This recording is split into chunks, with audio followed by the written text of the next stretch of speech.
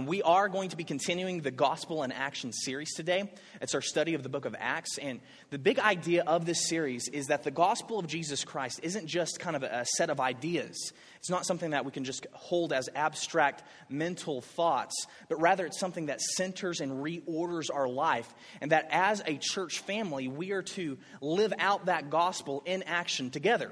And we're in a very foundational period of time in our church's existence. And as we're looking at the book of Acts, we're looking at the foundation of the church of Jesus Christ. And so as we look into the book of Acts, we're looking at God's word for us as we are building the foundation of our new reality as a church family. And so today's sermon is going to be called Spiritual Might. And we're going to pick it up in Acts chapter 4. And so if you would, make your way in your Bibles to Acts chapter 4. And as you are turning your Bibles to Acts chapter 4, let's bow our hearts in a word of prayer that the Lord would be with us, that His Spirit would teach us the truth that He would have us take away today. So, Father God, we thank You so much for Your holy word, Lord, that we get to come and that You interact with us, that You disclose Yourself to us, God, and that it's not just theological information, God, but that Your Spirit applies it to our hearts to transform us, to change us. God, and I pray that today, Lord, whatever situation we come from or whatever our background is, whatever hurt and pain we've come from in this week, God, I pray that we would encounter through Your words the Lord Jesus Christ. God, I pray that in seeing Him, we would know Him. Lord, and I pray that today we would be overcome with the victory that is in His life, His death, and His resurrection, God, and that it would make us a people of conviction and courage that with a spiritual might would be able to be emissaries of this great gospel in our city and in our world, God. So we commit this time to You. We pray Your Holy Spirit would be with us to understand this holy word, and it's in Jesus' name we pray. Amen. Acts chapter 4, we're going to begin in verse 5. On the next day, the rulers and elders and scribes gathered together in Jerusalem, and with Annas the high priest and Caiaphas, and John and Alexander, and all who were of the high priestly family, and when they had set them in their midst, they inquired, "By what power or by what name did you do this?" Then Peter, filled with the Holy Spirit, said to them, "Rulers of the people and elders, if we are being examined today concerning the good deed done to a crippled man, by which means this man has been healed, let it be known to all of you and to all the people of Israel that by the name of Jesus Christ of Nazareth, whom you crucified, whom God raised from the dead, by Him this man is standing before you well. This Jesus is the stone that was rejected by you, the builders, which has become the cornerstone. And there is no salvation in no one else, for there is no other name under heaven given among men by which we must be saved." Now when they saw the boldness of Peter and John and perceived that they were uneducated common men, they were astonished, and they recognized that they had been with Jesus. But seeing the man who was healed standing beside them, they had nothing to say in opposition. But when they had commanded them to leave the council, they conferred with one another, saying, "What shall we do with these men? For that a notable sign has been performed through them is evident to all the inhabitants of Jerusalem, and we cannot deny it. But in order that they may spread no further among the people, let us warn them to speak no more to anyone in this name."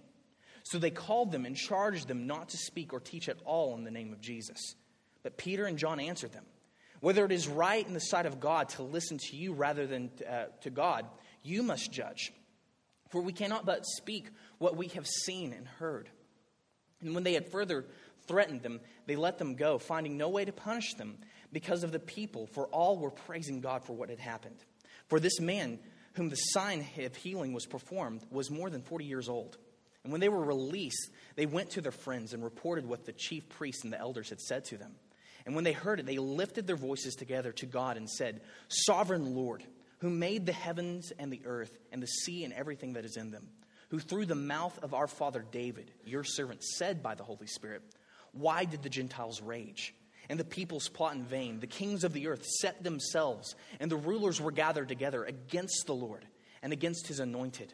For truly in this city there were gathered together against your holy servant Jesus, whom you anointed, both Herod and Pontius Pilate, along with the Gentiles and the peoples of Israel, to do whatever your hand and your plan had predestined to take place. And now, O Lord, look upon their threats and grant to your servants to continue to speak your word with all boldness, while you stretch out your hand to do through the name of your holy servant Jesus. And when they heard they had prayed, the place in which they were gathered together was shaken, and they were filled with the Holy Spirit, and continued to speak the word of God with boldness.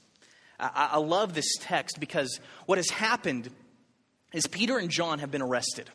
They have just performed this mighty miracle of seeing a man that was lame from birth be completely restored, be completely healed.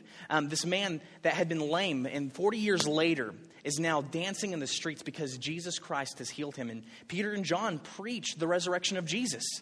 But because of this, the ruling religious establishment essentially said, no, you can't teach the name of Jesus. And they arrested him, and they basically held them to trial. And Peter, yet again, with boldness, filled with the Holy Spirit, takes this as another opportunity to testify to what Jesus has done. And there's such boldness, there's such courage. And because of this is just such an awesomely epic text. I love it because we like the idea of courage, I think. We like the idea of, trying to think of ourselves as courageous people. We like to think that we could paint our faces blue, be William Wallace, charge the fires of Mount Doom, stab Lucius Malfoy in the heart with an American heart. It's one of those things that is a huge idea that moves us. It's something that we like the idea of courage, but a lot of times courage is more of an aspirational value than it really is realistic, because it's hard to be courageous. Courage actually entails that you are being opposed by something or someone. Whenever you actually decide to serve Jesus, to follow him, to live in his ways, to live in his commandments, you will be opposed. And you're going to either have the choice to stand up and face that opposition, or to bow your knee to it. Even in the process of this church, we've been in just such an incredible season for about 3 months now, where we've seen the Lord revitalize this church. And we've seen that we've had a lot of opposition. We've had a lot of opposition from the inside and from outside. I know for a fact that Satan really wanted this church to die. But there was a group of people that courageously united together. And we've been able to see life, abundant life, be poured upon this great church. And as we even go to the future and the Lord continues to bless us and to grow us, we're going to need to be a people of courage. You see, I think our world is desperate for real courage.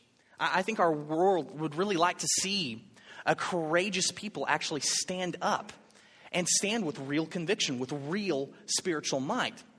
But so many times, I think the opposite of that comes true. And probably the biggest temptation that would prevent us from being courageous is the fear of man.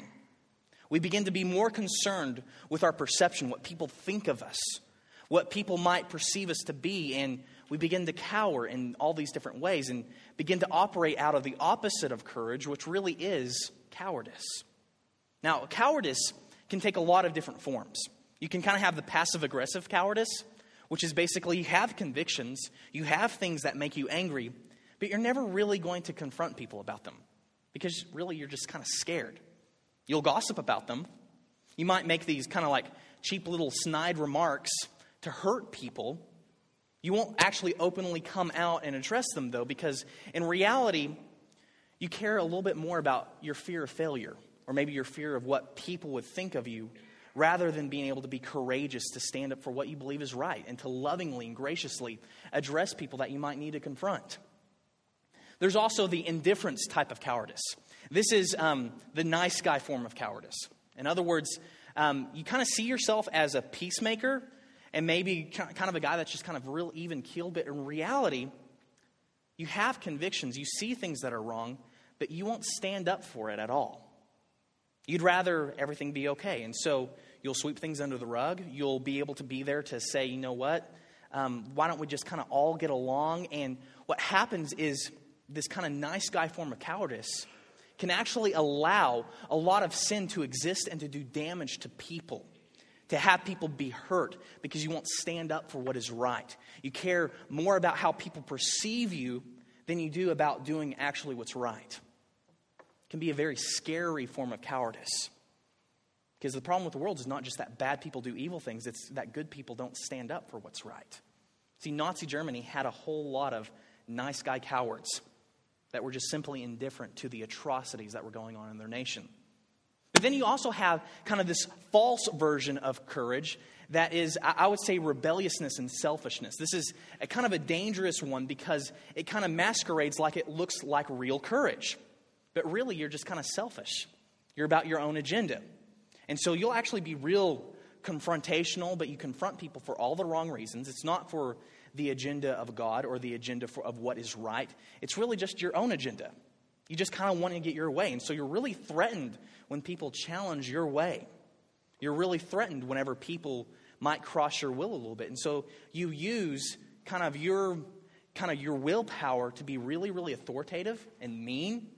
You'll use your willpower to push people around, to be very, very demeaning towards other people. And it's really ugly when Christians have this type of cowardice. Because what happens is Christians that have this are very, very demeaning of non-Christians or even other Christians that just don't look exactly like they do. And so they can be very, very ugly, very, very mean. But really what this is it's not a form of courage. It's a form of cowardice that's rooted in deep insecurity. You know, even though we like the idea of courage, I bet if you're honest with yourself, if I'm honest with myself, you can kind of see yourself in one of those categories.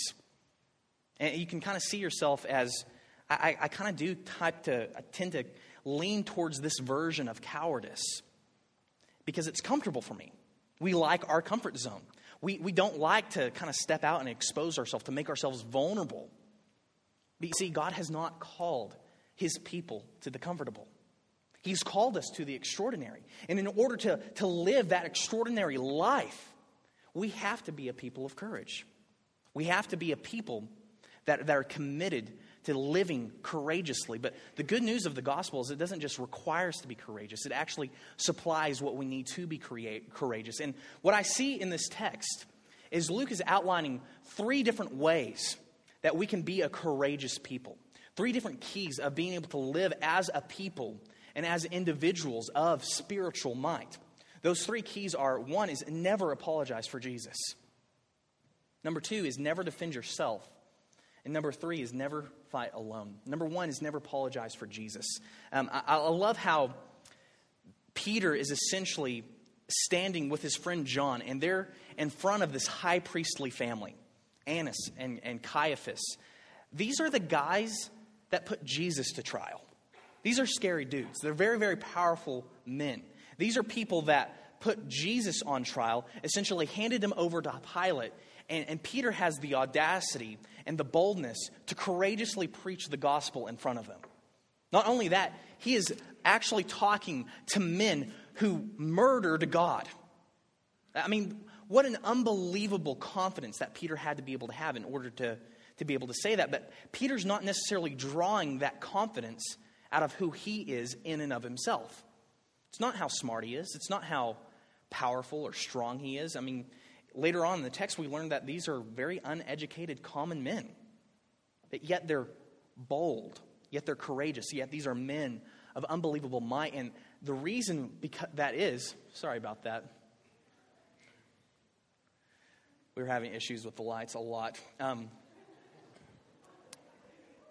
The reason they are able to be courageous is because they're not basing their might out of who they are.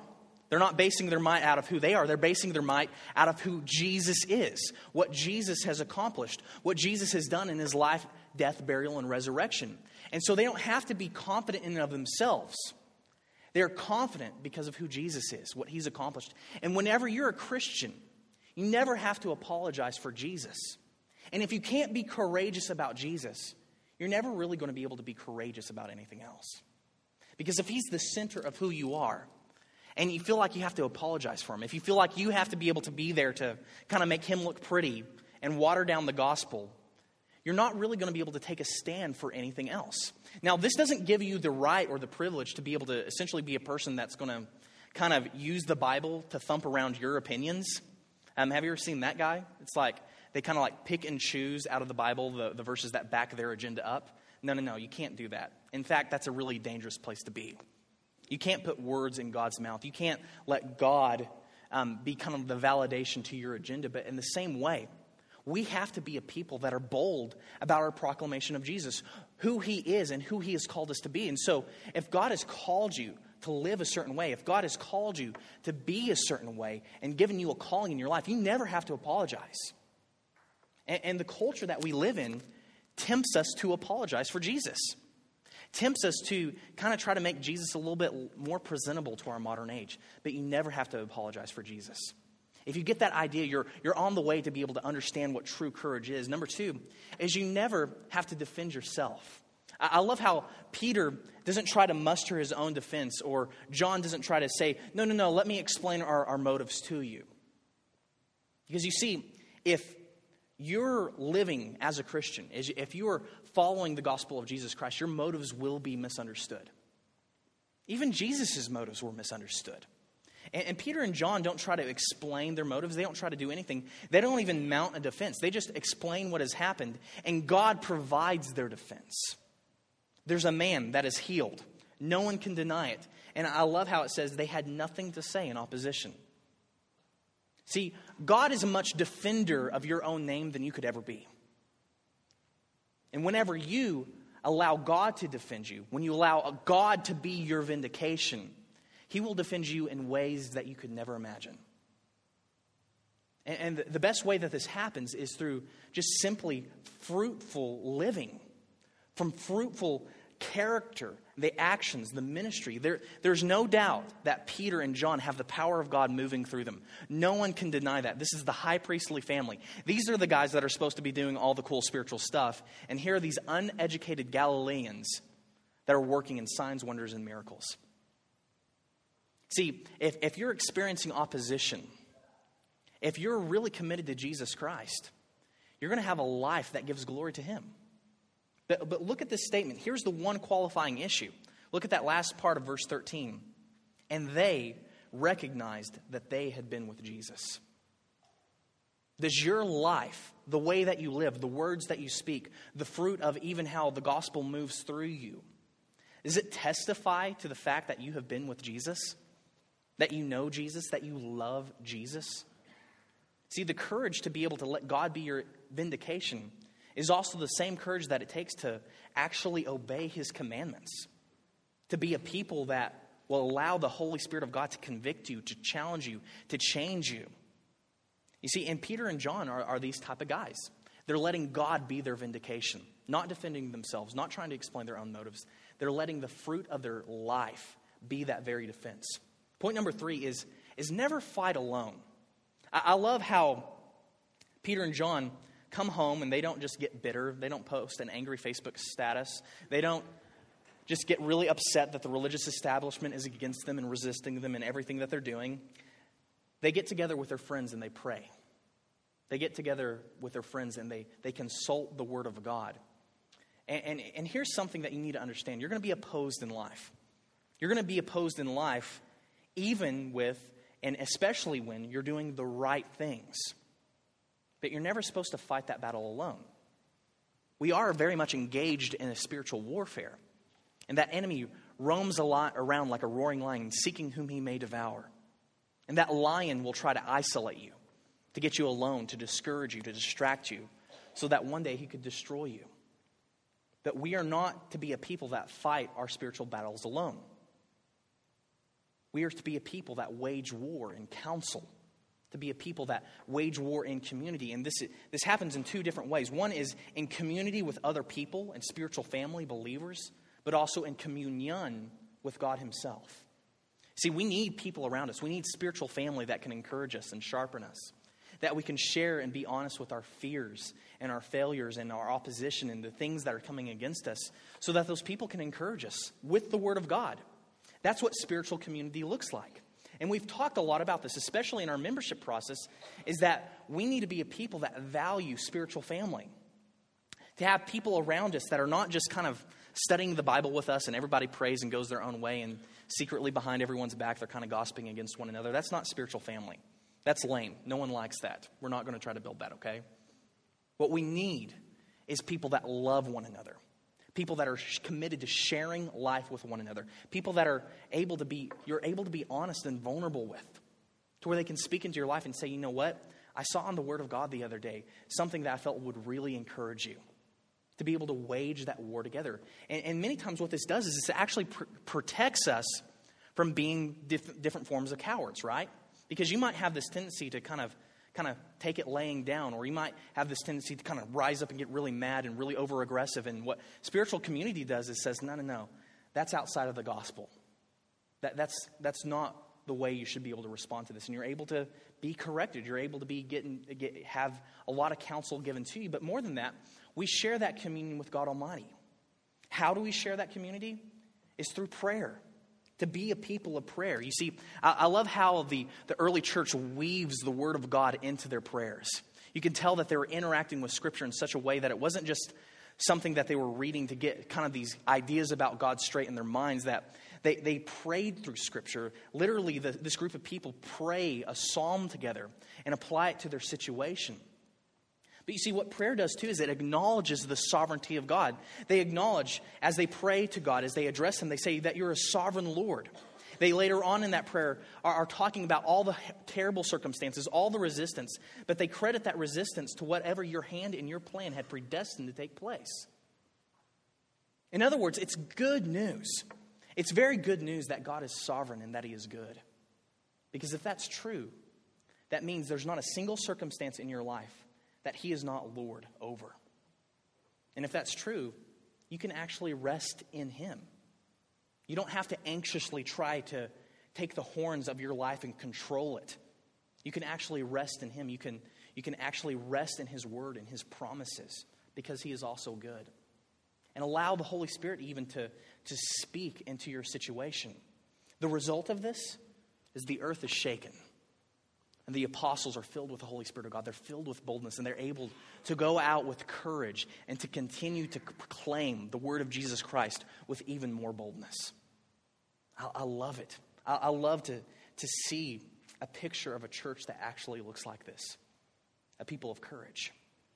You see, we can try hard to be courageous, but if we're doing it in of ourselves, it'll either kind of stumble into a false version of courage that's all about us and our agenda, or we'll just cower. We'll cower to our circumstances. That courage has to be rooted in something so much deeper than just our willpower to stand up to what is wrong. I think sometimes we mistakenly think that courage is simply the absence of fear when it's not. True courage, Christian courage, is being able to make the reality of Jesus in your own life bigger than the reality of that which you fear. And as that happens, the only way that can happen is whenever we allow the reality of the victory that has already been won in Jesus Christ. When we allow our hearts to be overcome with the reality of the victory that has already been won. Because you see, Jesus Christ, through His life, His death, His resurrection, really defeated all of the opposition that truly existed against you. All the enemies, all the people that you think are your enemies. See, beneath that and behind all of that, there's greater enemies. The enemies of Satan, sin, and death. And by Jesus Christ, those enemies have already been defeated. And as we allow that reality to overcome our hearts and awe us in the revelation of what He has accomplished, we can actually be a people of true courage. This is what Paul says later on in Colossians, beginning in verse 13. And you, who were dead in your trespasses and the uncircumcision of your flesh, God made alive together with Him, having forgiven us all our trespasses by canceling the record of the debt that stood against us with its legal demands. This He set aside, nailing it to the cross. He disarmed the rulers and the authorities and put them to open shame by triumphing over them in Him. See, the good news is that we're on the winning team. Not only is Jesus going to win, Jesus has already won. Guys, I pray that we would be a church that would let that sink so deeply inside of us, that we would be able to be a people of humble courage, not rooted in ourselves or our own will or what we've done or what we can accomplish, but what Jesus has done. Because we are called to be a courageous church that courageously demonstrates, lives out, fruitfully bears witness to that great gospel of Jesus Christ. Amen? Amen. Let's let this be a moment that God can interact with us. As we conclude our sermons, the reason why we respond with worship and we respond to communion is because the gospel requires a response of worship from us. And what I want you to do, there's going to be some people that begin to move around, but I encourage you to close your eyes. I encourage you to let this be a moment that you share with the Holy Spirit of God. And I encourage you to maybe even do some own soul searching and ask yourself, what are the areas of my life where I've been influenced by fear and cowardice? What are the things that I'm not taking a stand for? What are the ways that I'm responding wrongly to this life that I'm living? And as we remember the broken body and the shed blood of Jesus Christ in communion, what we're remembering is that victory that has been won for us by Jesus Christ. We're remembering the victory that was won for us on Calvary. And as we receive that communion, I want you to taste and to see and to experience that victory in your own heart. Maybe this is a time that you need to confess sin for being so driven by the fear of man. Maybe it's a time that you need to confess other sin in your life. But as you do that, I want you to be overwhelmed as you receive these sacraments, these elements, if you're a Christian. And let your heart realize the victory that has been won for you in Jesus Christ. As we prepare to worship Jesus through sacrament and song. And so, Father God, we give you this time. Lord, and I pray that your Spirit would be alive and well, that he would move upon us, that he would move in us. God, as we study your word and as a man speaks about that word, God, we can have a lot of ideas that go through our head, God, but I pray that your Holy Spirit would work in this moment to transform our hearts. God, that you would forgive us of sin, God, but that you would impute to us the gift of your righteousness, that you would overcome us with your grace, God, that as a transformed people, we would be courageous in our life for the sake of your gospel. Lord, bless us as we prepare to respond to you in worship. Let your Spirit continue to move upon us and to shape us into the people that you have called us to be. God, so we commit this time to you, Lord, and we say that you're a God that is worthy of all of our worship, all of our affection. And it's in the mighty name of Jesus' holy name that we pray. Amen.